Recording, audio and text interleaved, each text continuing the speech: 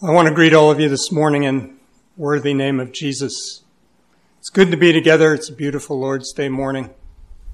Looking forward to the rest of the service with you all. I trust the Lord has something to say to us through the sermon.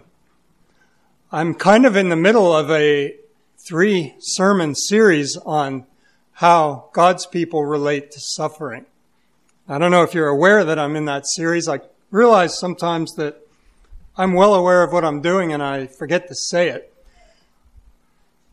I'll excuse you if you don't remember the last message, which was the first message in a series on how God's people relate to suffering. That message was 11 weeks ago. And when I started preparing for this message, I felt a little sorry for myself because I thought about going back and reviewing, and I almost felt like I have to go back and start over again. And I don't want to put all of you through that entire process, but we do need to do a little bit of reviewing. So we're in the epistle of 1 Peter. I find it interesting that 1 Peter is so late in the list of New Testament books. If you think about the New Testament and its arrangement, somebody had to set that in order. The Lord didn't do it, and I don't know that the Holy Spirit did it. It's my understanding that, at least to some degree, Luther was responsible for ordering the New Testament. And what I have read is that it was his desire in ordering the books in the New Testament to put those that are the most glorifying to Christ first.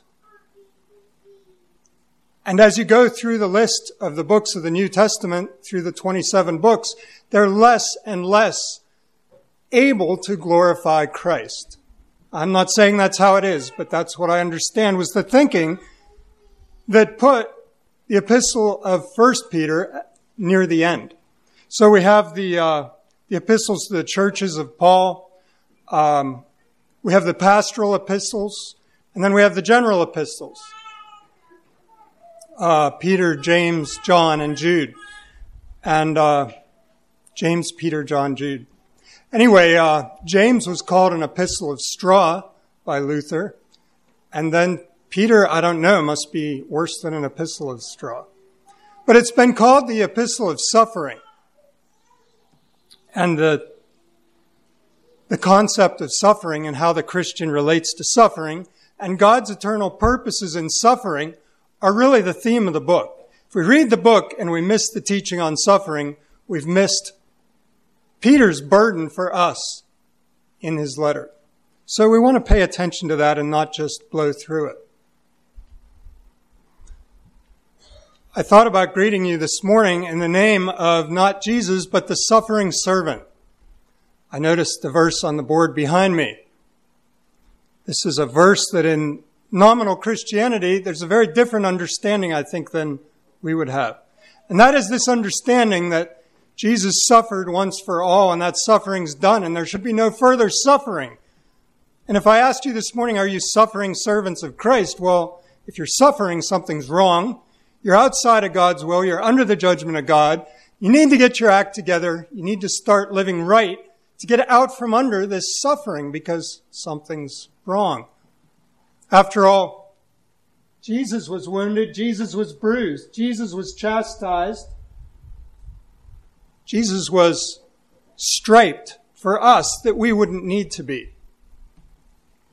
Today there are more than a few, in fact, the fastest growing segment of Christianity, charismatic, Pentecostal, health and wealth gospel, name it and claim it, doctrine and teaching, is all oriented to this idea that if you are unhappy, if you're having difficulties, if you are suffering, you're outside of God's will because God wants you healthy, wealthy, and wise.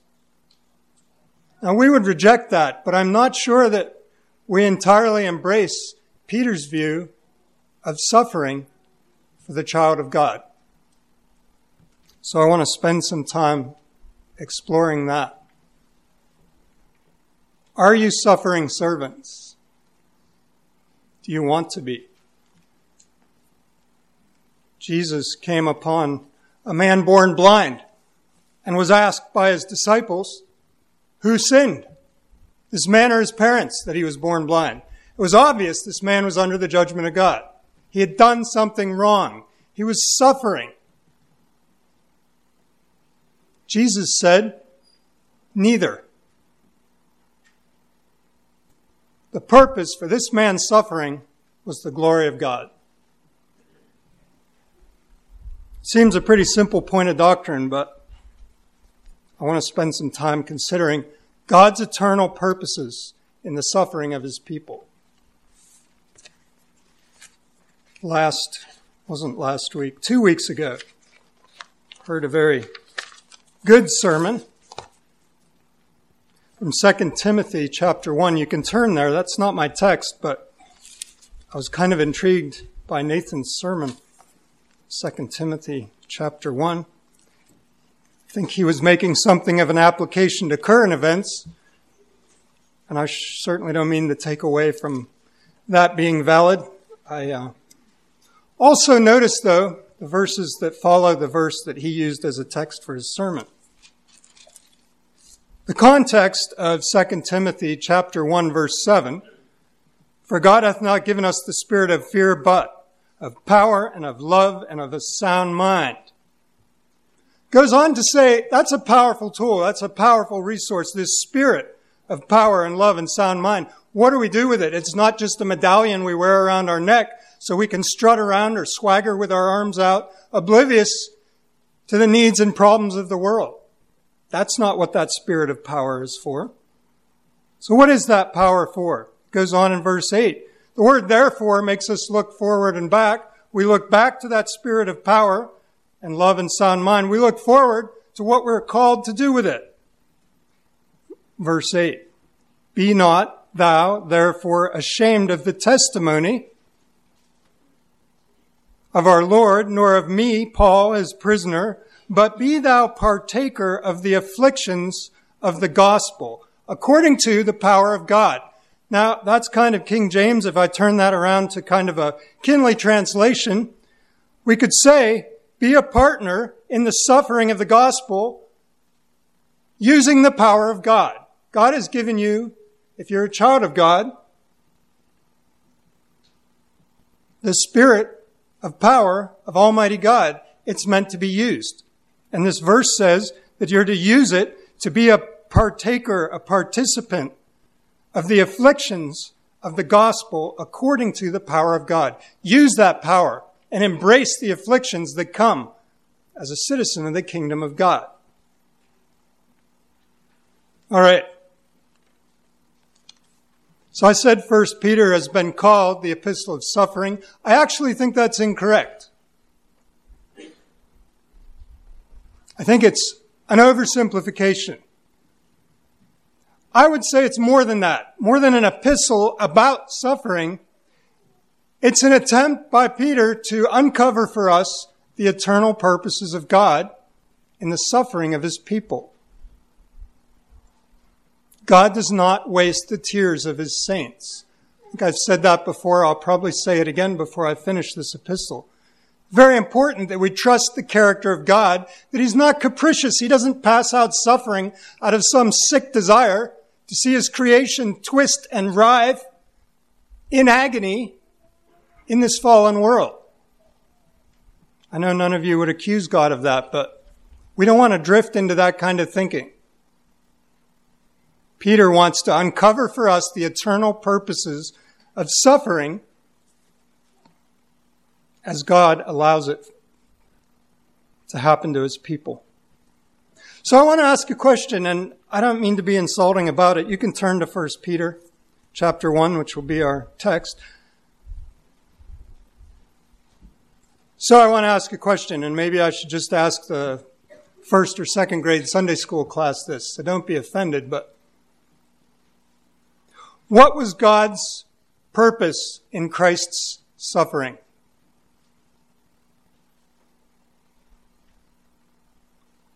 I'd be a little curious to know what popped into everyone's head when I said that.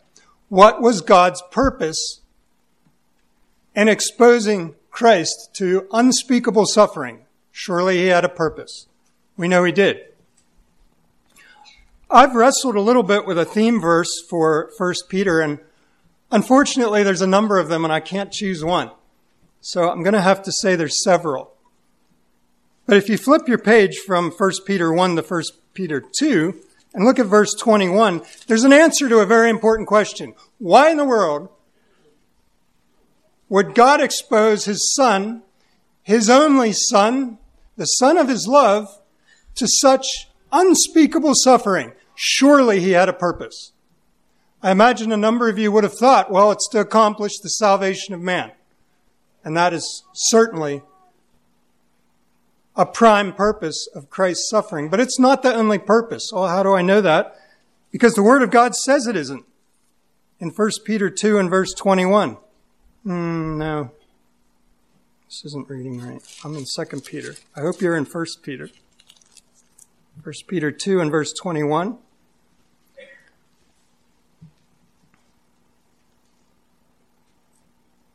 It says, "For even hereunto were ye called, because Christ also suffered for us, leaving us an example that ye should follow in his steps." That probably wasn't what most of you thought of right away when I said, what was God's purpose in exposing Christ to suffering? To set an example for us. Who's really pleased to be a part of a religion that teaches as a doctrine that we are called to suffering? Christ was the suffering servant of God, and we are suffering servants of Christ. Christ suffered for us, leaving us an example that ye should follow in his steps.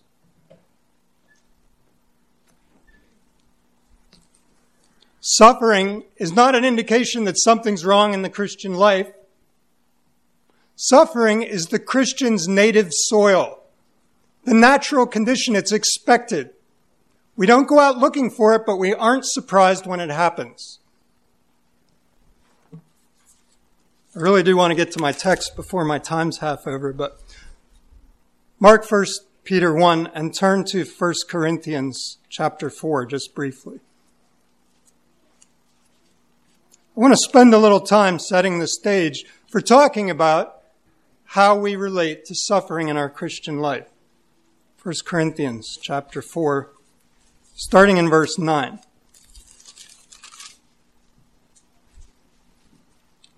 All right. Paul is speaking here to the saints at Corinth, and he says this: "I think that God has set forth us, the apostles, last, as it were, appointed to death. For we are made a spectacle unto the world, and to angels, and to men. We are fools for Christ's sake, but ye are wise in Christ. We are weak, but ye are strong. Ye are honorable, but we are despised. Even unto this present hour we both hunger and thirst, and are naked, and are buffeted, and have no certain dwelling place, and labor, working with our own hands. Being reviled, we bless. Being persecuted, we suffer it. Being defamed, we entreat. We are made as the filth of the world, and are the offscouring of all things unto this day." All right. Well, thank God we're not apostles. Who wants to apply to that job? Off-scouring of all things. Have you ever drained a kitchen sink and seen the scum that's left at the bottom? That's the off-scouring. Paul says that's what apostles are. Boy, am I glad I'm not an apostle. But the text goes on. Verse 14, "I write these things not to shame you, but as my beloved sons, I warn you." Ooh. That sounds a little risky. "I warn you, for though you have 10,000 instructors in Christ, yet have ye not many fathers, for in Christ Jesus I have begotten you through the gospel. Wherefore I beseech you, be ye followers of me." Paul is calling the rank and file, the pew warmers, people like us, the people in the pews at the church in Corinth, to follow him as being the offscouring of the world. I had talked about that word for following in Ephesians and said that the Greek word is mimetes, and we get our word imitate from it. And the best translation is to say that we are to be imitators of Paul. He says, be ye imitators of me. Well, imitate what? We have to look back. Fools, weak, despised, hunger, thirst, naked, buffeted, no certain dwelling place, labor with our hands, reviled, persecuted, defamed, filth of the world, offscouring of all things, unto this day. For there's somebody that I want to imitate. Do we want Paul's job? Paul says, be ye therefore imitators of me as I imitate Christ. He calls us here to follow him in his afflictions.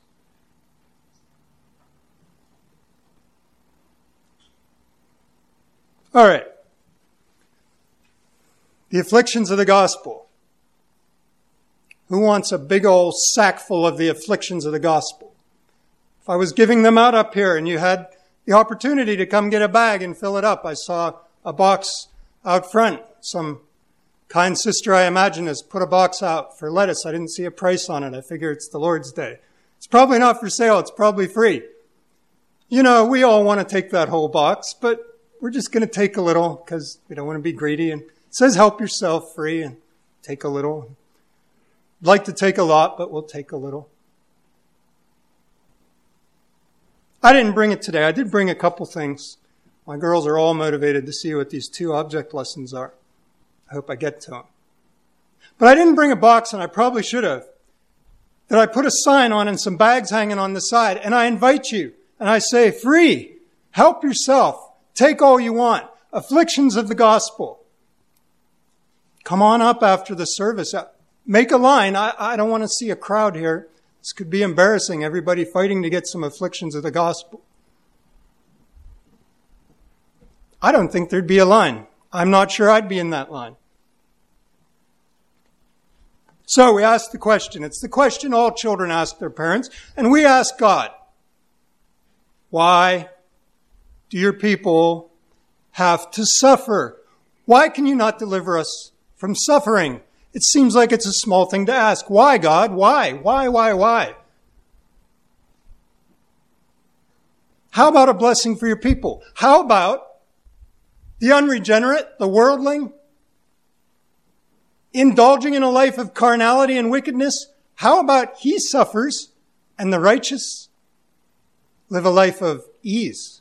What's wrong with that? Is that asking too much? Why do your people suffer? Why are they singled out, especially, it seems, for more suffering than the worldling? What's going on here? Well, there's 2 possible answers. Why do good people suffer?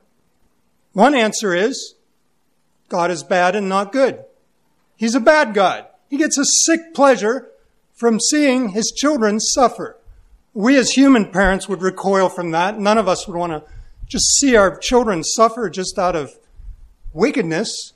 But if God was bad, and don't hear me wrong, I'm not saying God is bad. If God was bad, he could inflict suffering on his children just out of a badness in his character. That's a possibility. Another possibility is God is weak. God sees his children suffering. He wrings his hands. He struts around and I wish I could do something about it. Look at them down there. These people are dying for their faith. They're naming the name of Jesus. They're walking in righteousness and they're suffering and there's absolutely nothing I can do. Okay, that would be a God that was weak. I don't need to tell you, servants of the living God, that you do not serve a God who is not good, and you do not serve a God who is not great. God is good and God is great. He is not bad and he's not weak. Why do good people suffer? God is not bad and God is not weak. There's only two possibilities there for why good people suffer. And we just struck them both down because the character of God cries out against an accusation that he is bad or that he is weak. Well, shame on me. I've offered you a false dilemma. I don't know if you ever heard that term before. A false dilemma is saying it's this or this when there's another possibility. There is a third possibility, and that is that our great God has an eternal purpose in the suffering of his people.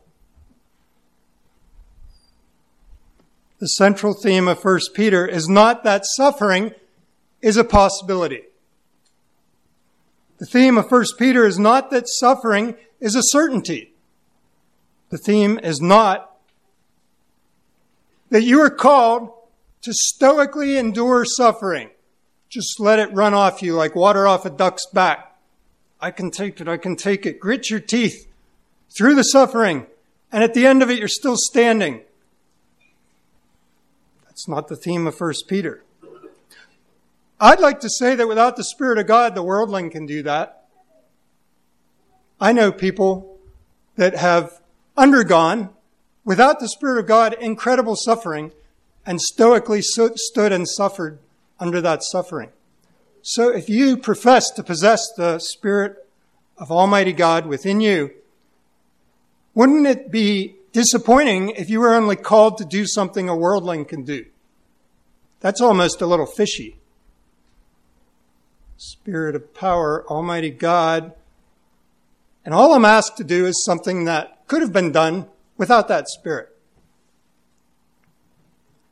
I would like to say that the theme of Peter is that we, as God's people, are called to not seek out suffering, not even necessarily enjoy it, but to expect it and embrace it, to accept it, and to rejoice in it.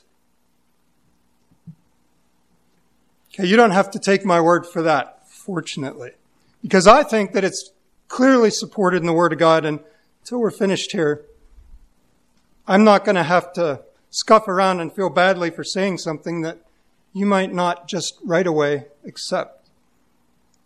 Suffering is Christians' native soil. Expect it. Embrace it. Turn back with me to 1 Peter.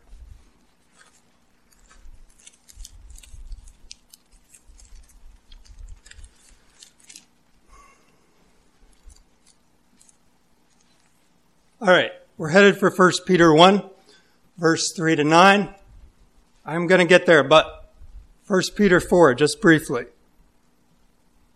1 Peter 4, verse 12 and 13. Rejoicing in suffering sounds like nonsense. Peter says later in the epistle, 1 Peter 4, verse 12, Beloved, think it not strange concerning the fiery trial which is to try you, as though some strange thing has happened unto you.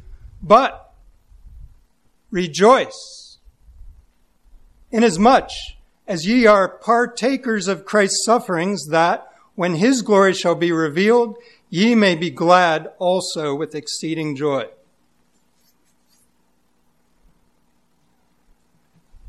I notice here in verse 13 this command to rejoice in fiery trials. In the teeth of a fiery trial, rejoice is present tense. That is, Christ's coming, second coming, is future. His glory shall be revealed, is future. And you will be glad with exceeding joy then. Praise God for that. But you're called today, now, beloved, think it not strange concerning the fiery trial, which is to try you as though a strange thing happened to you. But rejoice. With eyes of faith looking ahead, we rejoice in the teeth of a fiery trial. That is how a Christian relates to the suffering that God brings into his life. All right, 1 Peter 1 and verse 3. I'd like to read this as a text. Ask if you'd stand for the reading of the Word of God. Startle everyone back to alertness.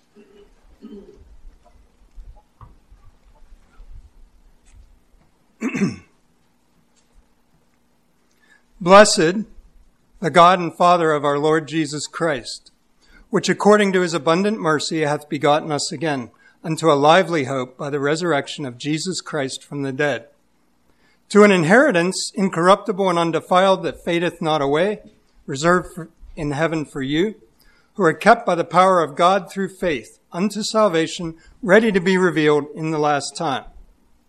Wherein ye greatly rejoice, though now for a season, if need be, ye are in heaviness through manifold temptations, that the trial of your faith, being much more precious than of gold that perisheth though it be tried with fire, the trial of your faith might be found unto praise and honor and glory at the appearing of Jesus Christ, whom, having not seen, ye love, in whom, though now ye see him not, yet believing ye rejoice with joy unspeakable and full of glory, receiving the end of your faith, even the salvation of your souls. Okay, thank you. You can be seated.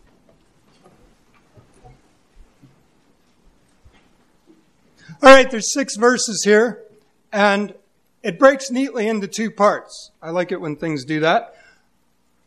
Verses 3 to 6 tell us why to bless God. Speaks of an incredible salvation reserved for you in heaven, a kept salvation for a people that are kept by the power of God.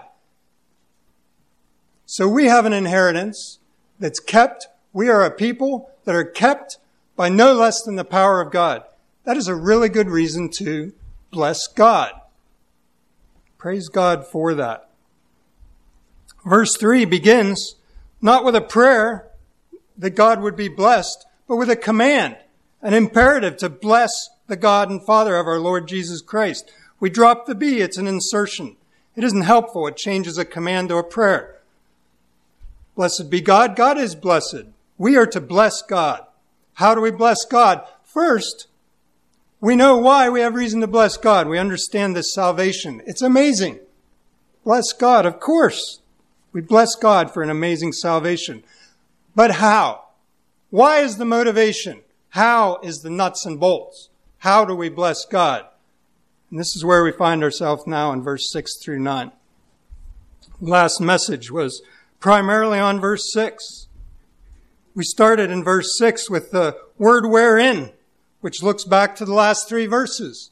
Talks about this incredible inheritance, incorruptible and undefiled, kept in heaven for you, who are kept by the power of God.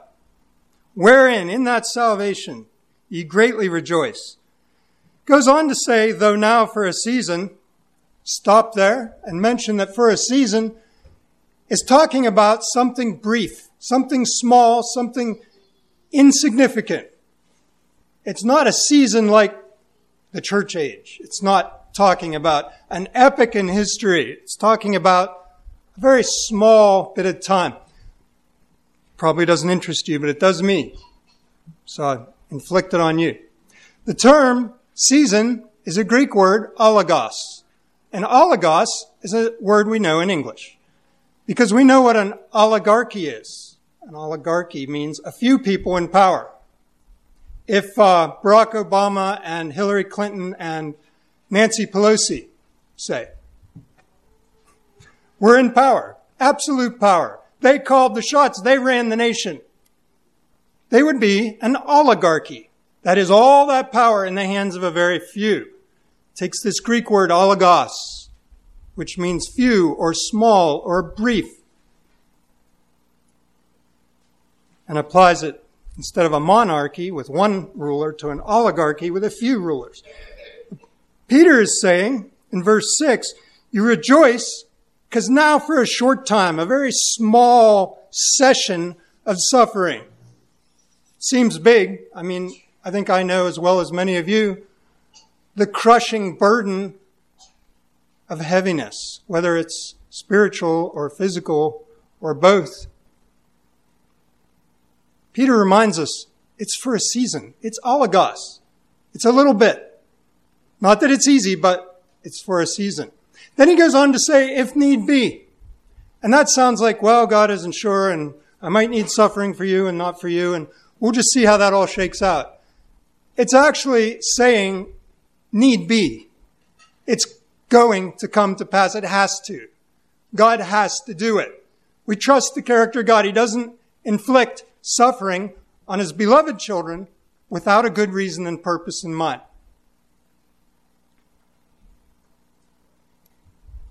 I think I've told this story before. I only have a few stories that are really good, and this is a really good one. I'm pretty sure I've told it. And Jason will correct me afterwards because I'll probably have some details wrong, but the gist of it is right. And that is, I think 4 years old, okay, give or take. He's a little boy. And did something kind of dumb. I think he fell on a heat register, a sharp metal thing, laid open his scalp. We go to the hospital. He's sitting on the bed in the emergency room or whatever they call that thing, table. And here comes the doctor, and the doctor's got a syringe and a needle. And he's going to start pricking holes in my son. And my son's sitting there, and his eyes are getting big, and he sees what's coming. He has no idea why he has to sit there and get stuck with a needle and stuck with another needle and threaded. But he looks at that needle and he looks at me and he trusts me, I think. And he sat, and to this day I can still remember it. He sat and took it, tears running down his face, but not a peep, not a sound. He took it. Didn't fight. I expected to have to hold the top of his head and hold his arms and do that awful thing. He took it. Why? He trusted that it was necessary. He trusted the character of his father. He would not ask him to submit to suffering without a good reason. He didn't understand it. He couldn't see the end from the beginning. But he trusted.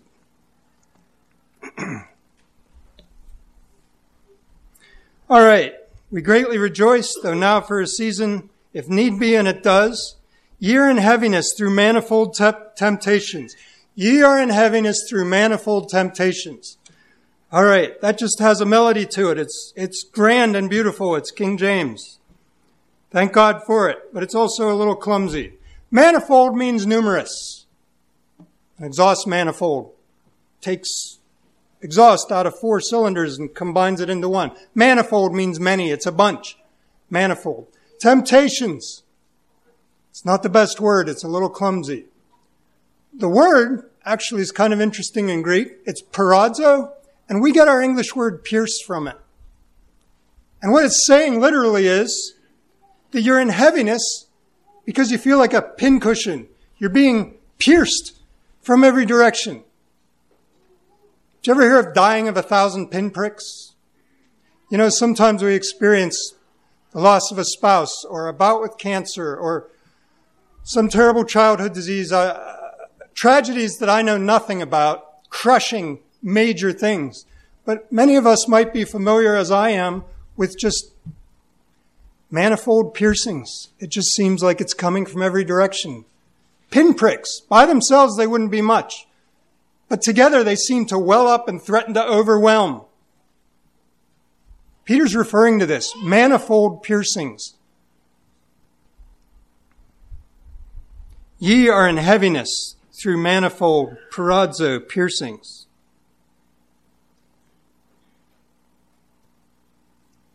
All right. These piercings are testings or trials. It goes on to say in verse 7, it speaks of the trial of your faith. You know, trial is kind of a word that we misuse a little bit. We know that a criminal goes to trial. You know, the purpose of a trial is to find out what's inside of you. If you're a criminal, they want to find out the truth. You go to trial. We're going to try you and see what you're made of, see what's inside. Trial. I have 2 silver dollars here. I'm not going to give them away. Sorry. I thought about it, but it's kind of risky. One of them is only worth $1. You can't tell it from the other one by appearance or weight. They both weigh the same, and to you anyway, they look the same. One of them is worth $1. One of them is worth $50. What's the difference? If you read the back of them, they both say $1. The difference is what's inside of them. One of these is made of tin and nickel and shiny stuff, and one of them is largely over 90% pure silver. It has an intrinsic value, but you can't just look at it and tell the difference. How would we ever find out which was precious and which was not? Well, there'd have to be a trial. We would have to try it. We'd have to find out what's inside of it. What is it made of? Testings and trials. I want to come back to that because the book of Proverbs speaks about silver tried in a pot and gold tried in a furnace. But I want to think about the trial of your faith, trying your faith. To think about it as piercing and penetrating and hurting and finding out what you're made of. What is your faith? Is it just words?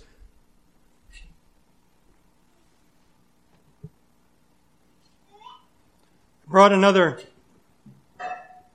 object lesson. I think that it's not allowed to have an object lesson in a sermon, so I'm going to call it an illustration. I brought an illustration. I think that's a little more mature and sanctified. I actually have several things here. I'm not going to get to them all. Put my little book away. Have a little tool here. This is actually an object of torture. No one wants to come up for the afflictions of the gospel. Does anyone want to come up and be tried by this cheese trier? This is a cheese trier. This finds out what's inside of a wheel of cheese. It finds out if it's valuable, if it's good, if it's worthwhile. We're going to talk about the trial of our faith, and I want to think about trying a wheel of cheese. I brought along a wheel of cheese. I'm a little embarrassed to bring it along. It has a label on it, and the label has a weight, and then next to the weight is a price, and it's a terrible price. Overpriced. I don't know. Seems like it takes a lot of time and money to make cheese.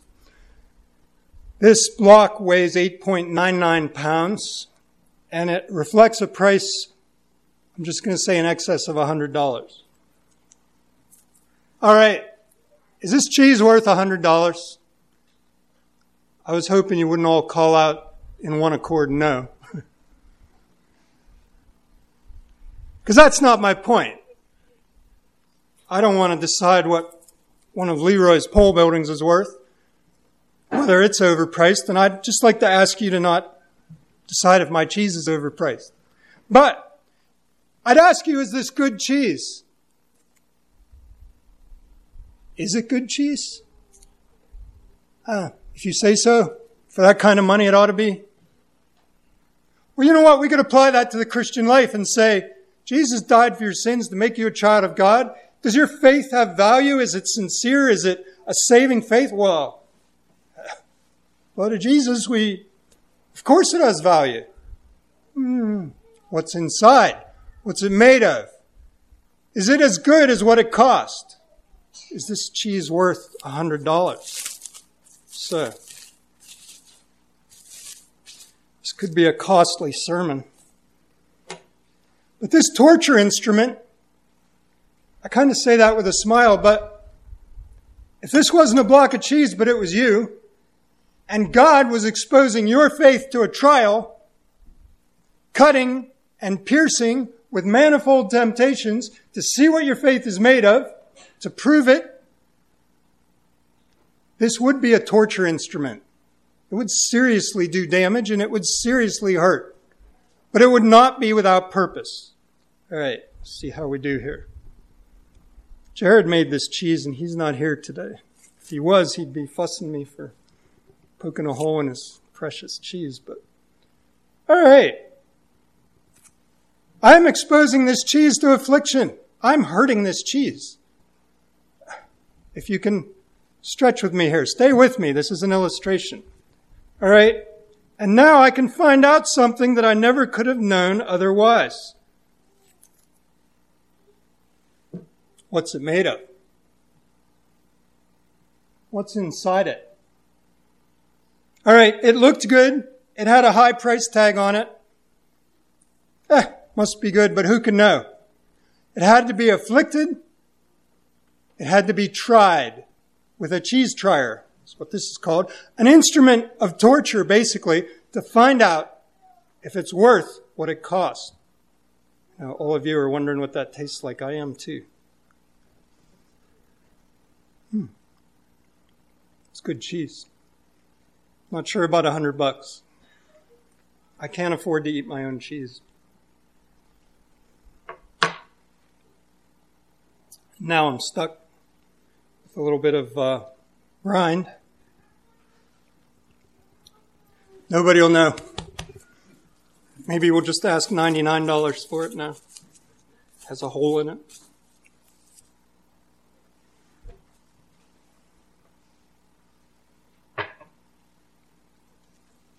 All right, are you all with me?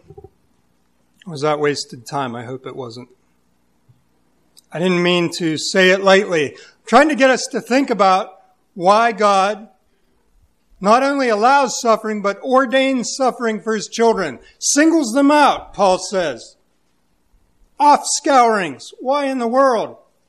Well, it says right here in 1 Peter in chapter 1, verse 7, that the trial of your faith, the cutting and torture, the agony, the affliction, the suffering, the worrying, the knotted up ache in your soul from troubles in this world, that the trial of your faith might be found, the next statement is parenthetical, it could be set aside, that the trial of your faith might be found unto praise and honor and glory at the appearing of Jesus Christ.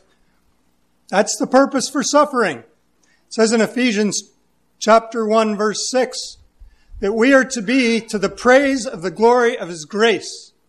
If the grace of God cannot produce a Christian that can absorb suffering for a greater purpose, who would praise that grace? If the Christian responds to suffering in the same way as the worldling, what's the profit of the Spirit of God in a Christian? How in the world can we rejoice when we're hurting? We're called here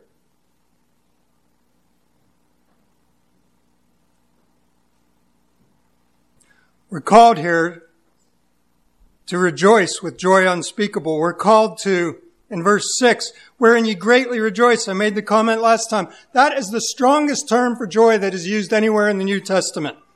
It's emphatic and it speaks of jumping for joy. It literally says, wherein ye jump for joy, though now for a season, if need be, you're in heaviness. So the heaviness is weighing us down.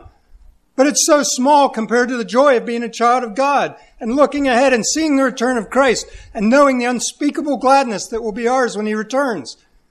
And the suffering, it doesn't run off us like water off a duck's back. That's just oblivious. That's stoic. That's, I can take this crushing suffering. No. It's more like a shower in the morning. It reminds us something better is coming. It's a blessing. God doesn't waste the tears of his saints. My father, and I wonder if I told this story. I'm sorry. I feel like dementia might be coming fast. I forget what I've told and what I haven't. I think it's a danger being in too many churches, but my father, 6 months before he died of stomach cancer, was in the hospital, in a cancer ward, and there were goners, and there were people that the hospital would invest in. And my dad was being asked to go to physical therapy and walk and do things that were agonizing to him. He would come back to the room shaking and sweating and saying, I'm not going tomorrow. A nurse came in, and as a comfort to him, I really appreciated it to this day. I can picture her saying this to my father. She didn't say, greatly rejoice in physical therapy, but she as much as said it. She said what that therapy shows is that the doctors see that you have value and a future, because there are people on this ward not getting physical therapy. They have no future. Their lives are spent. I'm not going to say they have no value, but I think you know what I'm getting at. The suffering shows that you're worth investing in. This is your Heavenly Father's attitude to exposing you to the suffering.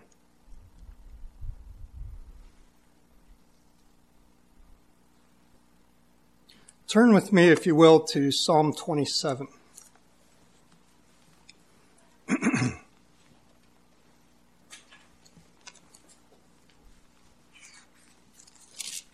Just say as a reaffirmation of the point of the message that we're investigating God's eternal purposes in ordaining suffering for his people, the afflictions of the gospel. Psalm 27, verse 1. Familiar words, what do these have to do with suffering? The Lord is my light and my salvation. Whom shall I fear? The Lord is the strength of my life. Of whom shall I be afraid? When the wicked, even mine enemies and my foes, came upon me to eat up my flesh, they stumbled and fell. Though an host should encamp against me, my heart shall not fear. Though war should rise against me, in this will I be confident. One thing I have desired of the Lord, that will I seek after. It's kind of interesting here that David says, one thing I want from the Lord, and then he goes on to list 6 things. I only want one thing. Bang, bang, bang, bang, bang. 6 things. But they're actually all the same. He says here, one thing I desired of the Lord, that I may dwell in the house of the Lord all the days of my life, that I may behold the beauty of the Lord, that I may inquire in his temple. In time of trouble, he will hide me in his pavilion. The secret of his tabernacle will hide me. He will set me up upon a rock. This is all speaking of the safety that comes from being a child of God. In spite of all the wicked and all the foes and all the enemies and all the suffering, he put me on a rock. And now, verse 6, shall mine head be lifted up above mine enemies round about me. Now the image here is of these enemies beating on, say, David or us, and God lifts us up. He gets the head above the fray. The body's still down there. You're being pummeled by the enemies, but your head is above and you can look down and you have perspective.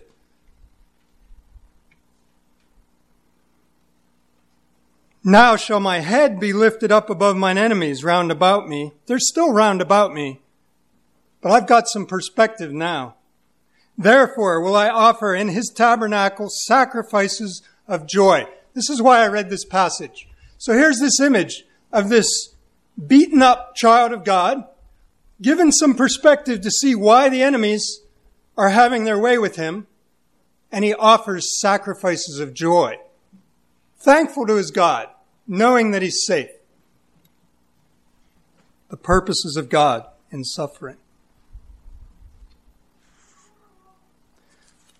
All right, I'm going to close with Psalm 66, 4 verses there.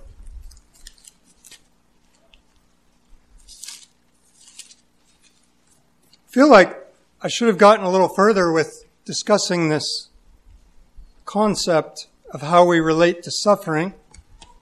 But then I think Peter spent a whole epistle talking about it, and we'll be talking about it for a while. I'm kind of enough of a task-oriented person that if I have a sermon, I want to talk about suffering and be done, and next time I want to talk about something else. It just seems like whether it's the Spirit of God or the Word of God, he doesn't allow that. Let's look at Psalm 66, and then I'll bring this into a close. Verse 8. I want to notice here, I'm going to read verse 8 to verse 12. I want to notice that verse 8 and verse 12 are bookends. We want to notice this. Verse 8. O bless our God, ye people. Make the voice of his praise to be heard, which holdeth our soul in life and suffereth not our feet to be moved. All right, so here it is. Bless God. Praise him. He's holding our soul. He won't let our feet be moved. Bless God for that. The psalmist says that. And then down in verse 12. The end of verse 12 says, thou broughtest us out to a wealthy place. Praise God for that. If you're a child of God, you are unsearchably rich, as it says in Ephesians. You have unsearchable riches. And according to verse 8, verse 9, he holds our soul in life. He won't let your feet be moved. What a God. Verse 9, verse 12. But verse 10 and 11 fall in between. What do we do with that? Where does suffering come from? Let me ask this question before you read verse 10 and 11. Where does suffering come from, right? Satan. Suffering's bad. Not the will of God. Where does suffering come from God? It says here in verse 10, thou, O God, hast proved us. The prover, the trier, the cutting, the pain, the affliction, to see what's inside of that faith. Thou, God, has proved us. Thou hast tried us, as silver is tried. Do you know how silver is tried? Take these $2. Which one is silver? Which one is worth $50 and which one is worth $1? Takes 1800 degrees. Melt it to 1800 degrees, and one of these, the weight is not going to change. The other one is going to burn up. It takes the furnace of affliction to prove the value of a silver dollar and of a child of God. God's purposes in the suffering of his people, to prove them and to try them and to glorify himself. So where were we? I said, where does suffering come from? I think it might come through Satan, but it's ordained by God. I should also allow that suffering that comes from sin is not what I'm talking about here. If you've fallen into gross sin and you're suffering for it, okay, that's a different sermon. We're talking about walking uprightly and suffering in spite of it. Should have said that. I should say that better, but that's as best as I can say it. Thou, O God, hast proved us, thou hast tried us. As silver is tried in a furnace at 1800 degrees, it's burned to see if it burns up. Thou broughtest us into the net. You know, our enemies try to catch us in a net. It says the net's from God. Thou, God, brought us into the net. Thou laidst affliction upon our loins. Are you suffering affliction? The ultimate source of it, according to the psalmist, is from God. Thou laidst affliction upon our loins. Verse 12, thou caused men to ride over our heads. Who wants to be wrapped up in a carpet, laid down on the ground, and have men on horseback ride over your head? That was a means of execution common in the day. David lays that at God's feet. Thou caused men to ride over our heads. We went through fire and through water, but thou broughtest us out into a wealthy place. Praise God today for that wealthy place. I think that as we understand the inestimable value of our salvation, the sufferings for a season, briefly, if need be, yes, they're necessary, but they grow strangely dim if we have our eyes fixed on invisible and eternal things.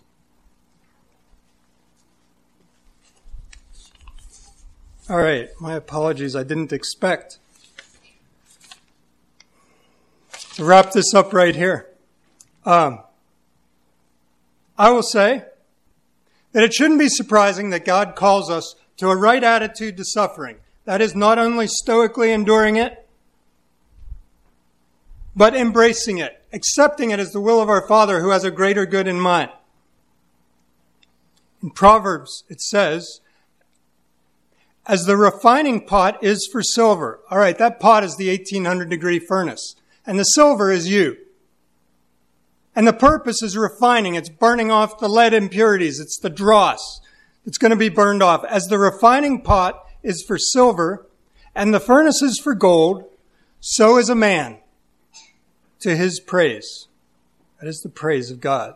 The eternal purposes of God in our suffering is to prove our faith and to be to the glory of his grace as we endure in a way that's supernatural and beyond the ability of mortal man.